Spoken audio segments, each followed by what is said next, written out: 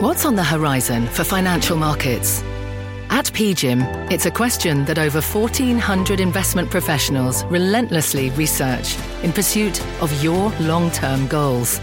Specialized across asset classes, but united in collaboration, our teams provide global and local expertise. Our investments shape tomorrow, today.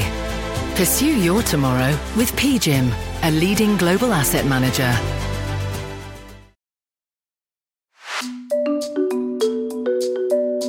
Hi, I'm CNBC producer Katie Kramer. Today on Squawk Pod.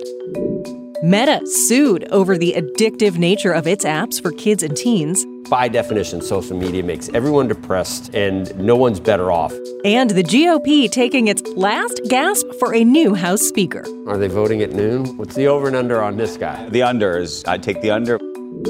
WeWork's former CEO Adam Neumann, born and raised in Israel, working to create amid destruction in his home country. It's up to all of us right now to find our own way that we can do our best. But I also think we can be one of two things. Either we're creators or we're destroyers. I choose to be on the creator side. Plus, a conversation with professor and psychologist Adam Grant. Natural talent is overrated. Finding your hidden potential and measuring success. You looked at predicting people's career success in their 20s and found that you could actually predict income from knowing how many years of experience your kindergarten teacher had. What? It's Wednesday, October 25th, 2023. Woo, living it up. Squawk Pod begins right now. Good morning, everybody, and welcome to Squawk Box right here on CNBC. We are live from the NASDAQ market site in Times Square. I'm Becky Quick along with Joe Kernan and Andrew Ross Sorkin, and here we go. Yesterday was a big update for the markets. First of all, I want to congratulate Tom Emmer on being selected our speaker designee. Just hours after Tom Emmer became the Republicans' third choice for nominee for Speaker, he has now dropped out. We knew that it was going to be a bit of an uphill climb for him. So I want everyone to know that this race has gotten to the point where it's kind of gotten crazy. This is more about people right now than it should be. What's next, sir? That will if Mike Johnson is the speaker. Absolutely. As I said earlier, he'll be a great speaker as well. The drama continues in D.C. over the next Speaker of the House. Hours after securing the GOP nomination, Congressman Tom Emmer of Minnesota ended his bid. Dozens of Republican lawmakers and former President Trump had expressed opposition to his candidacy. Last night, Republicans choosing Congressman Mike Johnson as its next nominee, a little-known social conservative from Louisiana. Johnson's an attorney and former radio host and a close ally to Donald Trump, who served on the president's legal defense team during his two impeachment trials in the Senate. Democracy is messy sometimes, but it is our system. This conference that you see, this House Republican majority, is united. The vote in favor of Johnson came after former Speaker Kevin McCarthy reportedly floated a plan that would reinstall him as Speaker and name Congressman Jim Jordan Assistant Speaker. Speaker McCarthy, is 26 the right number even? So now we're in a situation where remove the Speaker, remove the Majority Leader from being Speaker, remove Jim Jordan from being Speaker, every single person that's won, and now we just gone through a battle with elections of 9 people. Look, guys, I was thinking about this last night. We are now more than 3 weeks into this impasse. If you count the week it took to elect Kevin McCarthy at the beginning of the year, I mean, this is 9 months and change that they've held control of the House and a month that they've been on strike. The House has been on strike for a month. This is the only organization in America where you get paid when you go on strike. I still don't think people are more upset with them than they are just in general with the all three bodies. But this is, you're either proving that we don't need a house, or we're going to get to the point where everything hits the wall very quickly, and they've done surreal. Nothing. And it's funny. Now, nobody is at 209, which was where McCarthy was. That's 96%. Nobody's there. This guy, the last guy, Emmer, voted to certify the 2020 election. Right. That disqualified him. Right. This guy voted not to certify the 2020. That disqualifies this guy. So that shows you where you are. It's really, it's amazing. It's kind of a catch-22. I don't know what, the reason I thought the McCarthy thing made sense, he might be able to hold some of the moderates, although they're mad at him for not backing Scalise more. Right. So I don't know if he can hold the 209. And then Jordan, you bring him in to satisfy some of the Freedom Caucus guys, and maybe you got sort of a blended ticket there. They gotta do something. Maybe that would work, but we have no aid for Israel. We have no aid for Ukraine. We have no money for the border, and we've got this government shutdown approaching us on November 17th if they can't figure out how to do it. And now they're again talking about Patrick McHenry and some type of temporary powers. That's being floated again, maybe. But I think at noon, are they voting at noon?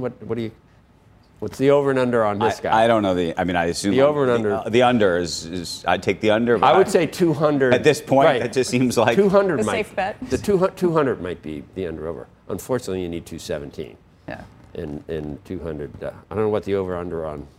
Didn't you think everybody? I took the Diamondbacks because everybody said Phillies. No, I took the Phillies. Where did the big hitters go the last two games? Harper didn't show up. Watched him strike out. I actually did because it was like so pat, and it was nobody wanted the Diamondbacks. Major League Baseball probably didn't. The media, It divided my family. I've got my uncle and his family who live out in Phoenix. Of course it did. Of course it did. Of course it did. You should see the trash talk that we have going on our family trash talk lines. I like Nobody's the been showing up from Philly. I like them. And I like. I wasn't surprised with Texas either because Houston was the consensus. Yeah. But I'm. Yeah, well, this market, most unlikely 120th World Series and the most unlikely two teams you could probably put in. Probably.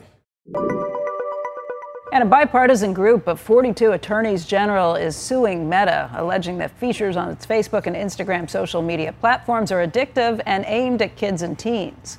The attorneys general argue that Meta designed its platforms to keep young users on them for longer and repeatedly coming back. They also say that Meta violated a children's privacy protection law by collecting personal data on users under the age of 13 without parental consent. A Meta spokesperson pointed out that teens have many options of apps to choose from, so the company is incentivized to try and create the best possible experience. I guess they're saying everybody else is doing it, so why shouldn't we? The company also said that it has introduced more than 30 tools to support teens and their families, including nudging them to take regular breaks or allowing parents to set limits. But of course, they know that this is addictive. They have designed these apps and kind of bragged about to investors that, yeah, we're going to keep them here for longer, and here's how we do it. That's what the cigarette companies used to do, too. We have some education here. As we continue to flavor the cigarettes in menthol and cherry flavors. The spirits industry. Yeah. Remember to drink moderately when they're really thinking. As they show pictures of youngsters. Exactly. Woo, living it up. Look, this is not just Meta. They're right. There are other platforms that are doing the same thing. Every one of them is designed to keep you there, just like a casino keeps people there. The question is, are they going to be able to continue to do that? Are there going to be bigger snackbacks for it? Part of me thinks that this goes back to a legislative problem, not a legal problem. I mean, it'd be very interesting to see if there's actually internal data that they know where they really understand that they're damaging people I've seen materially. Some no, but and we've seen some of the stuff that came out. The Facebook files that have come up. There's I don't know if that would constitute enough of a. I think this ultimately needs to be solved with legislation. That's what I would think. Potentially, although they may have already gotten in trouble where if you're collecting data from kids under the age of 13 without doing it, you're already in violation. And I think so. I think there's going to be some things that but in terms of like actually being able to change the whole dynamic. Wouldn't it be nice if we had a House and a Congress that could actually address some of these things? But there is a law that it's you give people enough rope to hang themselves, they hang themselves. Is there any way to prevent this?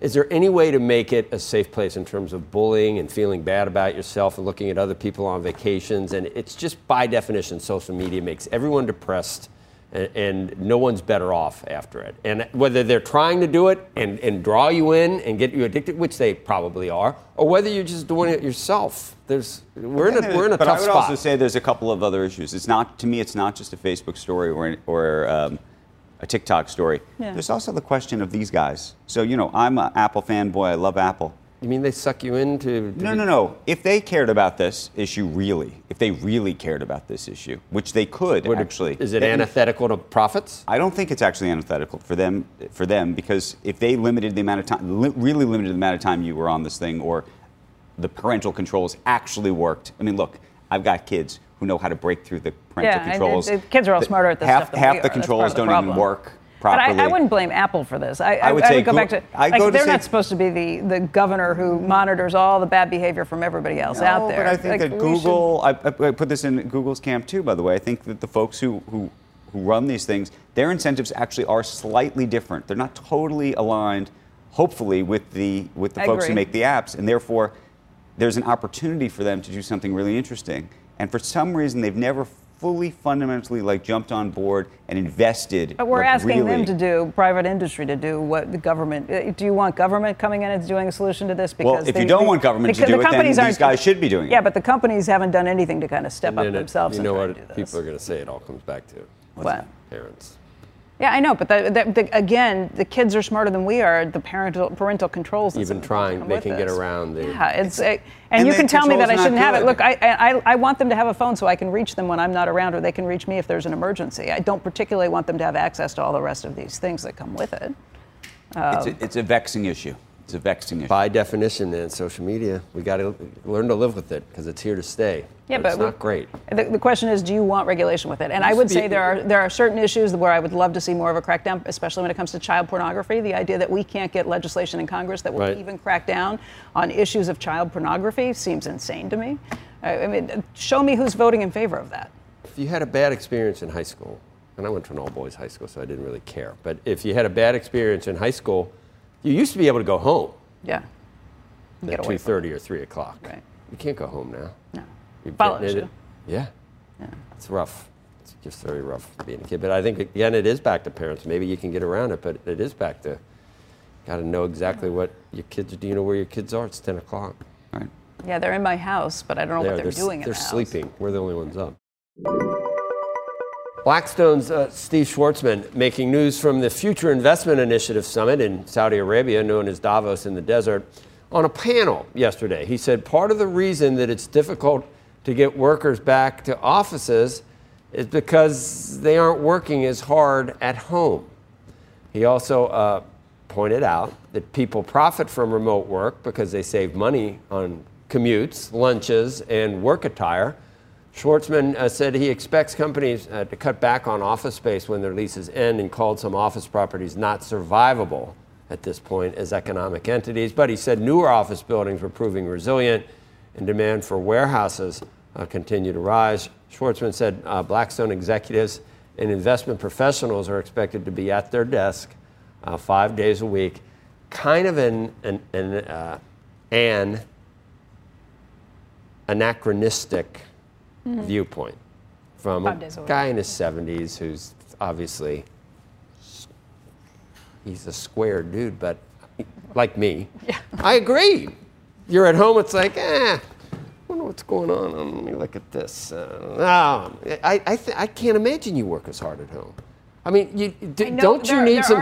Why are there supervisors if you don't need to be supervised? Look, I can think of some individuals or some careers where you don't need to be. If you're computer programming and the deal is turn in this project. Do you think the computer programmer works as hard at home as he does in the office? Yes. Maybe he does. Yes. You do? I think the programmer does, and maybe even more productive. Right. Because you don't get stopped down bogged down by people who want. He's just old-fashioned, Schwartzman. Look, I think in his industry. But do you think there's any? I think if you need to be in a meeting where you actually have to sit and how about but human nature? Right. You're at work where you're in a cubicle. The boss can walk by at any second and say, versus you've been in cubicles. Do you know what we used to do when we sat next to each other in cubicles back in the office? We did the jumble. We had all kinds of stupid things. Unless the together. Supervisor came around, and then we then you would terrorize them until they walked away. Right. That's a skill.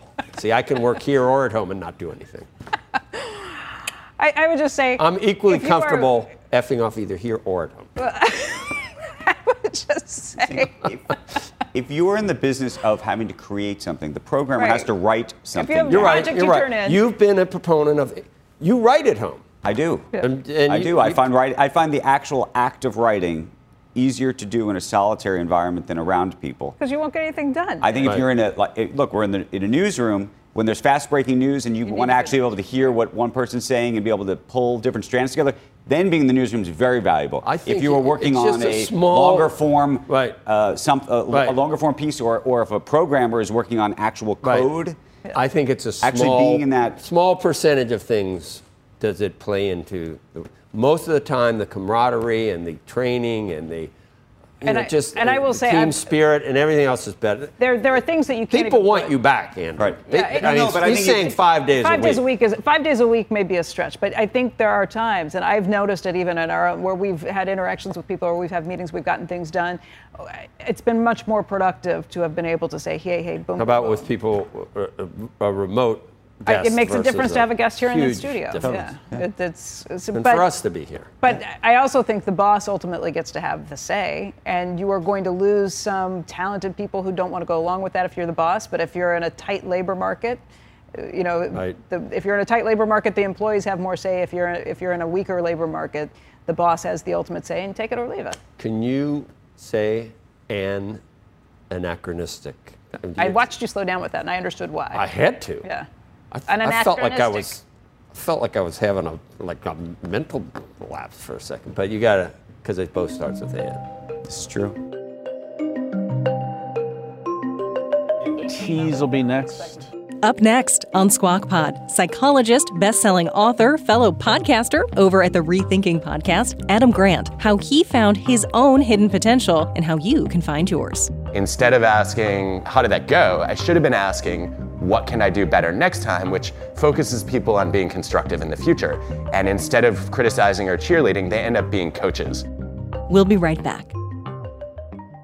Ready for a new and exciting career challenge? At DHL Supply Chain, you're part of a team committed to creating innovative solutions for some of the biggest brands in the world. We're recognized as a best place to work, where people are valued, supported, and respected. DHL Supply Chain is hiring for a wide range of salaried operational and functional roles. Previous experience in logistics is welcome, but not required. All opportunities, no boundaries. DHL Supply Chain. Apply today at joindhl.com. Electricity, a big idea that's inspired countless new ones. From powering the light bulb to virtually powering our entire lives. 30 years ago, State Street launched the Spider S&P 500 ETF, SPY. A big idea that inspired the world to invest differently. And still does. What can you do with SPY? Before investing, consider the fund's investment objectives, risks, charges, and expenses. Visit ssga.com for a prospectus containing this and other information. Read it carefully before investing. SPY is subject to risks similar to those of stocks. All ETFs are subject to risk, including possible loss of principal. Alps Distributors, Inc. Distributor. This is Squawk Pod with Joe Kernan, Becky Quick, and Andrew Ross Sorkin. And Andrew Vine, 3, 2, roll pray. Here's Andrew. Our next guest is an organizational psychologist who challenges the conventional wisdom on the best ways for people to learn, work, and succeed. Want to bring in best-selling author Adam Grant. He, of course, is a professor at UPenn's Wharton School. He's the host of the podcast Rethinking, and he has a new book out just released this week. It is titled Hidden Potential, The Science of Achieving Greater Things. Thank you so much for joining us. Before we get into the book, I'm hoping you can help us with this. We've been dealing with this terrible situation in the Middle East and a crisis of trying to get people to talk to each other. And I feel like as an organizational psychologist who's dealt with behavioral and sort of the behavioral management issues and just how people, is there any lesson you think in all of the work you've done, maybe not just in this book, but in sort of where we are for people to think about all this? I wish I had an easy answer to that question, Andrew. I don't. I think, like a lot of people, I've been horrified on many levels. I think probably the thing that's been most striking to me is just the sheer exhaustion that people are feeling from having to argue. Right. And psychologists talk about empathic distress, which is the feeling of burning out from caring about other people, but feeling unable to help. And I think we ought to be spending less time bullying people about what they should say online and trying to figure out what we can do offline in real life. And I mean, you've been dealing with, by the way, at the University of Pennsylvania. That's one of the reasons I was thinking about this, in terms of just trying to get people to come together and actually talk to each other. But as it relates to this book, Hidden Potential, underneath the title of the book is this very idea that we all have some kind of potential that we don't know about or that we know about but needs to be somehow unearthed. And the real question I would ask is, some people have it, and it seems like it's very obvious when they have it. Sometimes you meet somebody and you say, they're special. There's something very special about that person. But the book suggests that there's something special about all of us, and I think we all want to believe that. And the question is, how do you think is the best way to unearth that, especially in those who are still trying to find that sort of passion? Well, I think the place I want to start is to say natural talent is overrated. It's really easy to admire prodigies, but most child prodigies do not grow up to become adult geniuses.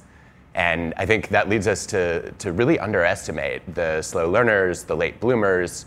And if we want to start unearthing that potential, the place I want to begin is to say there's an incredible study that Raj Chetty, an economist, led, where he looked at predicting people's career success in their 20s and found that you could actually predict income from knowing how many years of experience your kindergarten teacher had. Yeah, this is, shocking. How could this be? Well, it turns out if you had a more experienced kindergarten teacher, they don't give you a big edge in reading or math over time. What they do is they teach you character skills. They teach you discipline and determination, and you learn how to be pro-social and proactive, and you carry those skills with you, and I think we need to spend more time on character skills. I remember my first grade, Mrs. Mott. I remember my first grade. I guess she was first grade. I remember she was pretty good. Pretty work for you. Yeah. One of the things you have thought a lot about is hiring, how to hire people and how to find people in terms of their hidden potential. That oftentimes that when you're hiring somebody, if you don't necessarily see it in the interview, how you try to extract that. Well, my favorite practice is to think a little bit about the trajectory of people's performance over time. So a lot of organizations use GPA, and they think, okay, if you got great grades in school, that means you're smart and you're a hard worker. What we know is actually a grade point average is much less useful than grade point trajectory, which is the question of, did your grades improve over time? If they did, it's usually a signal that you faced some kind of adversity and you figured out how to overcome it. And I think we ought to pay more attention to those From a D to a C, come on. I guess that would be the least attractive option. Even if your grades dropped at some point and then came back, that explains maybe you had to find out what happened along that path line. But Malcolm Gladwell wrote about this too. I think he did this whole thing on how the NHL players in Canada all were born in like January, December, or February because they decide at age 5 who's good and who's not. And that you go through the leagues that way the whole way through. But what you're saying about how there are late bloomers, there are later developers, and we get it wrong sometimes because we focus all our efforts on who we decide is good when they're 5 or 6 or 7 years old. Becky, there's an interesting twist on those hockey data. It turns out that it is true that if you were born earlier in the year, you're more likely to make it. But the later births that actually do make it end up becoming more successful on average. And in part, it seems to be the case that they had to be that much better, and they also face steeper competition. Right, because when you're looking at a group of 5-year-olds, the ones who are 6 months older have a huge advantage over the ones who are 6 months younger. But that's an excellent point, too, getting into just adversity and finding that. What are other ways that if you're a recruiter or you're somebody looking for talent that you can find people who have overcome adversity? There's an incredible call center in Israel called Call Yachol. They hire people with disabilities and underdogs. And one of the things they do is they ask you at the end of the interview, how do you think that went? And then if you're not happy with it, they give you a do-over. And it's a chance to see, are you motivated and able to learn? And I would love to see every organization on the planet give people a second shot at an interview. Have you done that before? I have. And how does it work out? Do most people say, I want the second shot, I want to redo it? And if they say they don't, does that mean you disqualify them because they're not trying, or what's No, it's fine if you think it went well that you don't ask for a second shot. But in my experience, about a third of the candidates will want to do it again. And it's a great opportunity to see what do they take away from what didn't go perfectly the first time, and then are they focused on improving? If you asked me how I thought an interview went at the end of it, I'd immediately have self-doubt and think, what? Clearly you think something was wrong. What if I ask every candidate? Are you still going to feel that way? I don't know. Maybe I need to tell you that, hey, I love to give everybody a shot at this. Can I ask you a different question, which has to do with, again, it's sort of the hidden potential issue, but it's also how somebody, maybe a job applicant, projects themselves in the context of one of these interviews. Because the truth is, everybody wants to appear to have a sense of humility, but at the same time, you want them to have a sense of confidence, and how folks should talk about themselves in front of other people. Oh, yeah. So I actually studied this a few years ago with Alison Fergale, and we found that people get away with self-promotion when the person's not paying attention. So if the interviewer is not fully focused, singing your own praises can work. If they are, it might backfire. I think there are ways, though, to signal both confidence and humility. I met a woman years ago who applied for a job she was not qualified for, and she wrote this amazing cover letter and said, I am not the candidate you're looking for. I don't have these years of experience. I don't have these skills. What I do have, though, is a determination to learn. And if you hire me, I'll prove that I'm worth it. And I love the way that she said, look, I'm not quite the fit, but I'm going to grow into this role. And I think that's a message we could probably communicate more often. Did you hire her? Yeah, she got the job and she crushed it. When you began this project, this book project, and you've written now a number of big bestsellers, what was the thing you were looking to do and trying to learn? Was there something that in the process of writing this book that you unearthed yourself? Yeah, I think one of my biggest frustrations in my career has been I've had a hard time getting feedback from people, useful feedback in particular.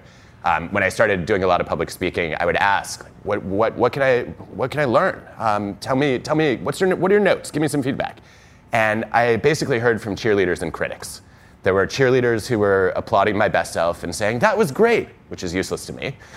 There were critics who were attacking my worst self and telling me what was terrible, and that was demoralizing.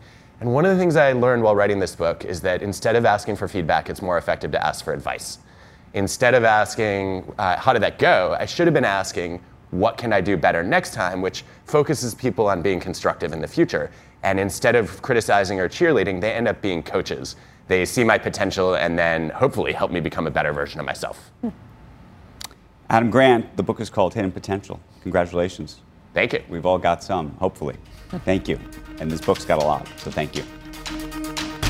Coming up on Squawk Pod, WeWork's former CEO Adam Neumann. He grew up on a kibbutz just 2 miles from the Gaza border. He's building a new business now with community at its center. Israel has the right to defend itself. I think that goes without saying. I also think that the aftermath of such a horrific event is also horrific.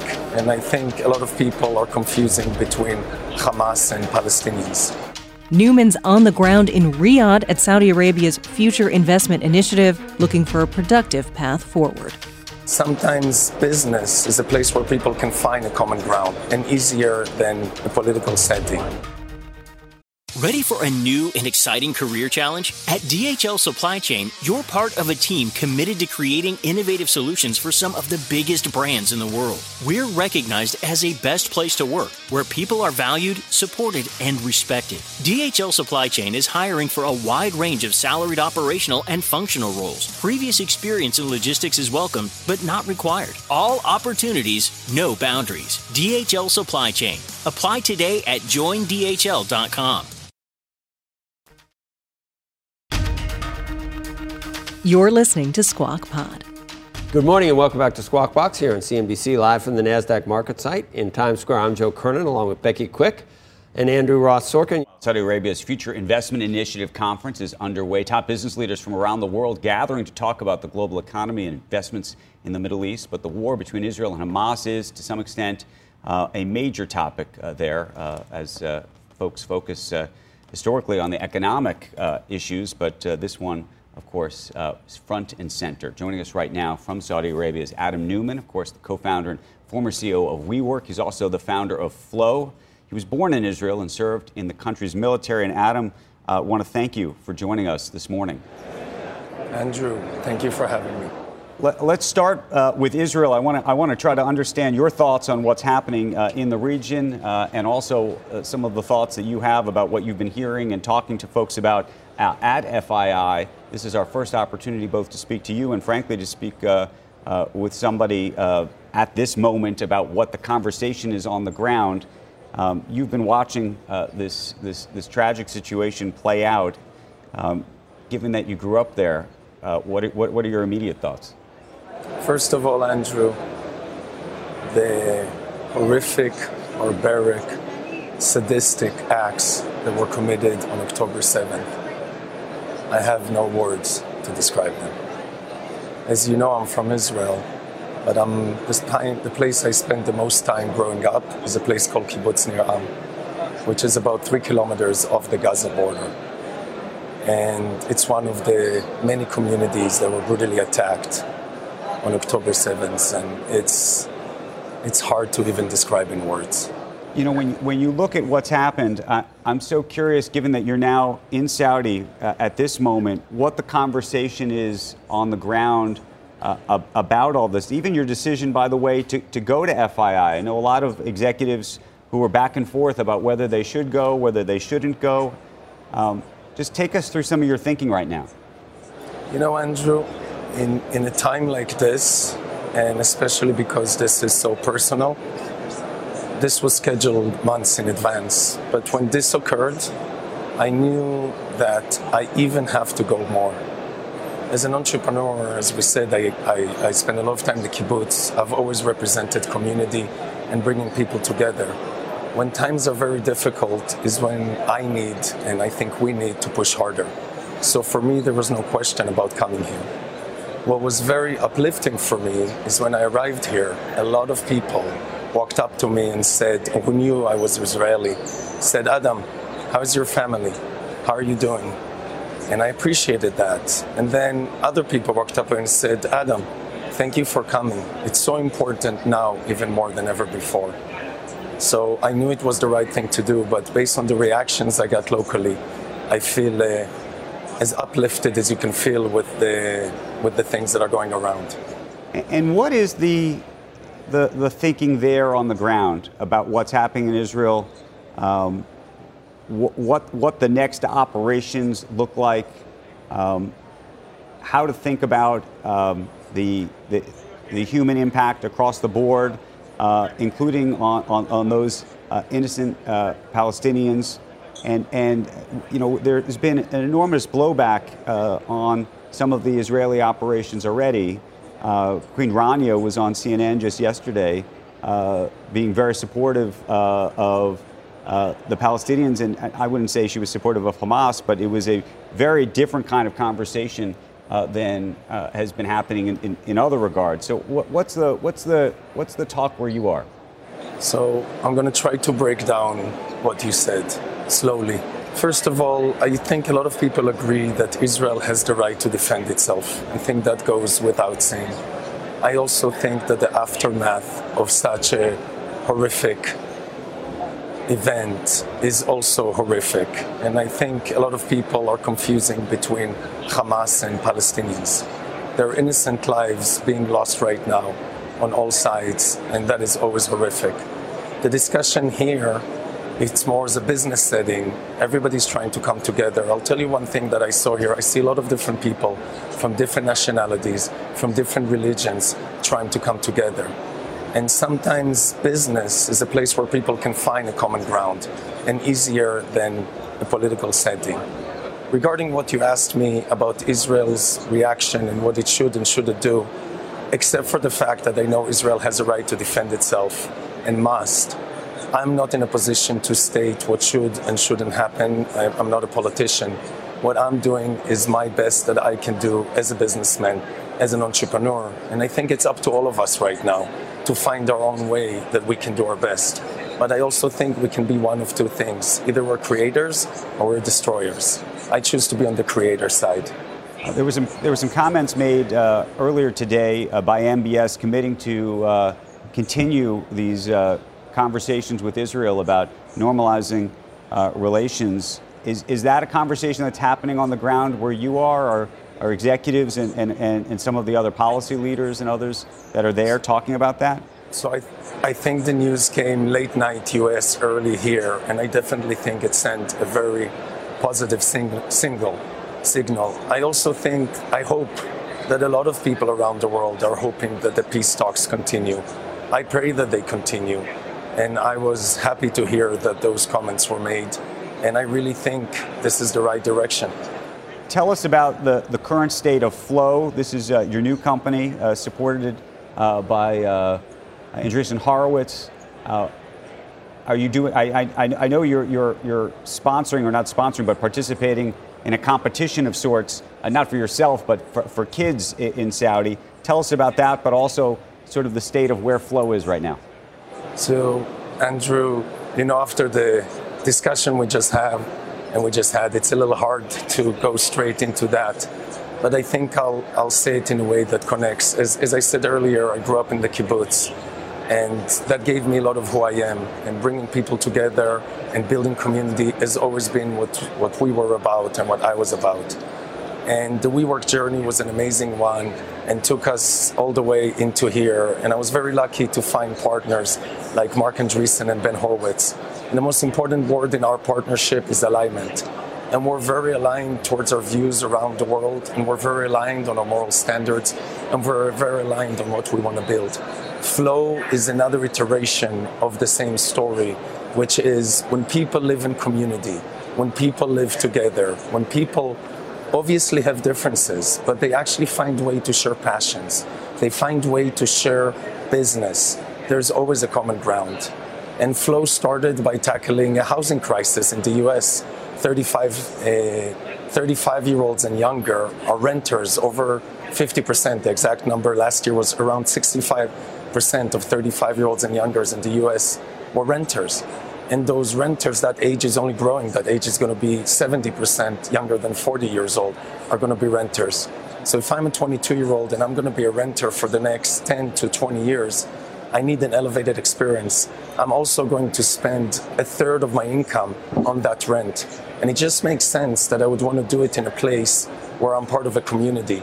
I've been saying this more and more when people ask me, but I think we live in a world where we need more friends, not more followers. And Flow is using technology and community to bring these buildings together. Adam, we've talked before about lessons learned from the WeWork experience, but the WeWork story has shifted since we last talked. Most recently, the company warning that it could file for bankruptcy. And I'm curious how you're thinking about that now, both the future of WeWork and the entire WeWork story. As you know, Andrew, I haven't been involved in the past 4 years. So I've been staying on the sidelines and observing. And when I think of the WeWork story, put me aside, I think of the unbelievable team that we had that built this global business and the efforts they put for over a decade. I have the pleasure of working with some of those team members today, and we talk about how amazing it was. I think WeWork's opportunity today, its product market fit, is even greater than ever before. In a world where leasing is as difficult as it's been, and office occupancy is in all-time lows, and companies are not sure if they're hybrid work or full-time work. So it's been difficult to observe from the side and see what's happening. But as you look at this and you say there's a market fit, does the model work, and does that has what's happened to that model shifted any of your thinking or been a lesson for how you're thinking about Flow?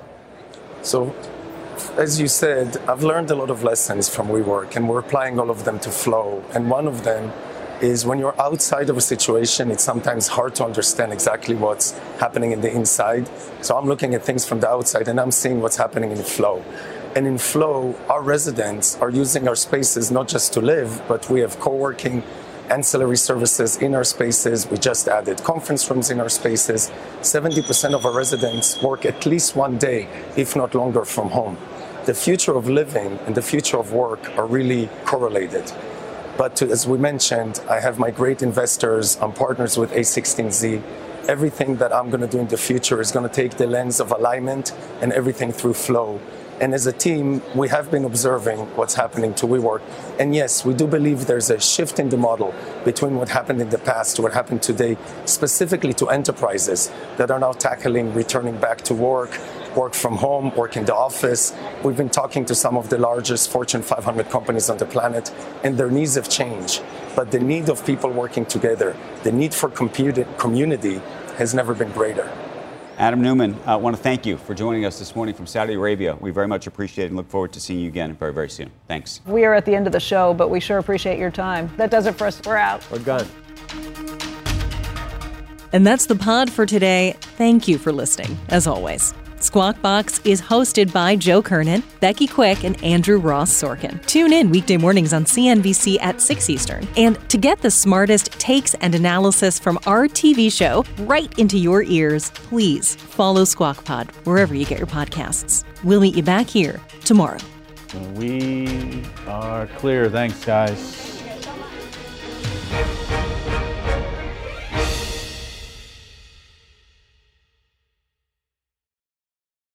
Ready for a new and exciting career challenge? At DHL Supply Chain, you're part of a team committed to creating innovative solutions for some of the biggest brands in the world. We're recognized as a best place to work, where people are valued, supported, and respected. DHL Supply Chain is hiring for a wide range of salaried operational and functional roles. Previous experience in logistics is welcome, but not required. All opportunities, no boundaries. DHL Supply Chain. Apply today at joindhl.com.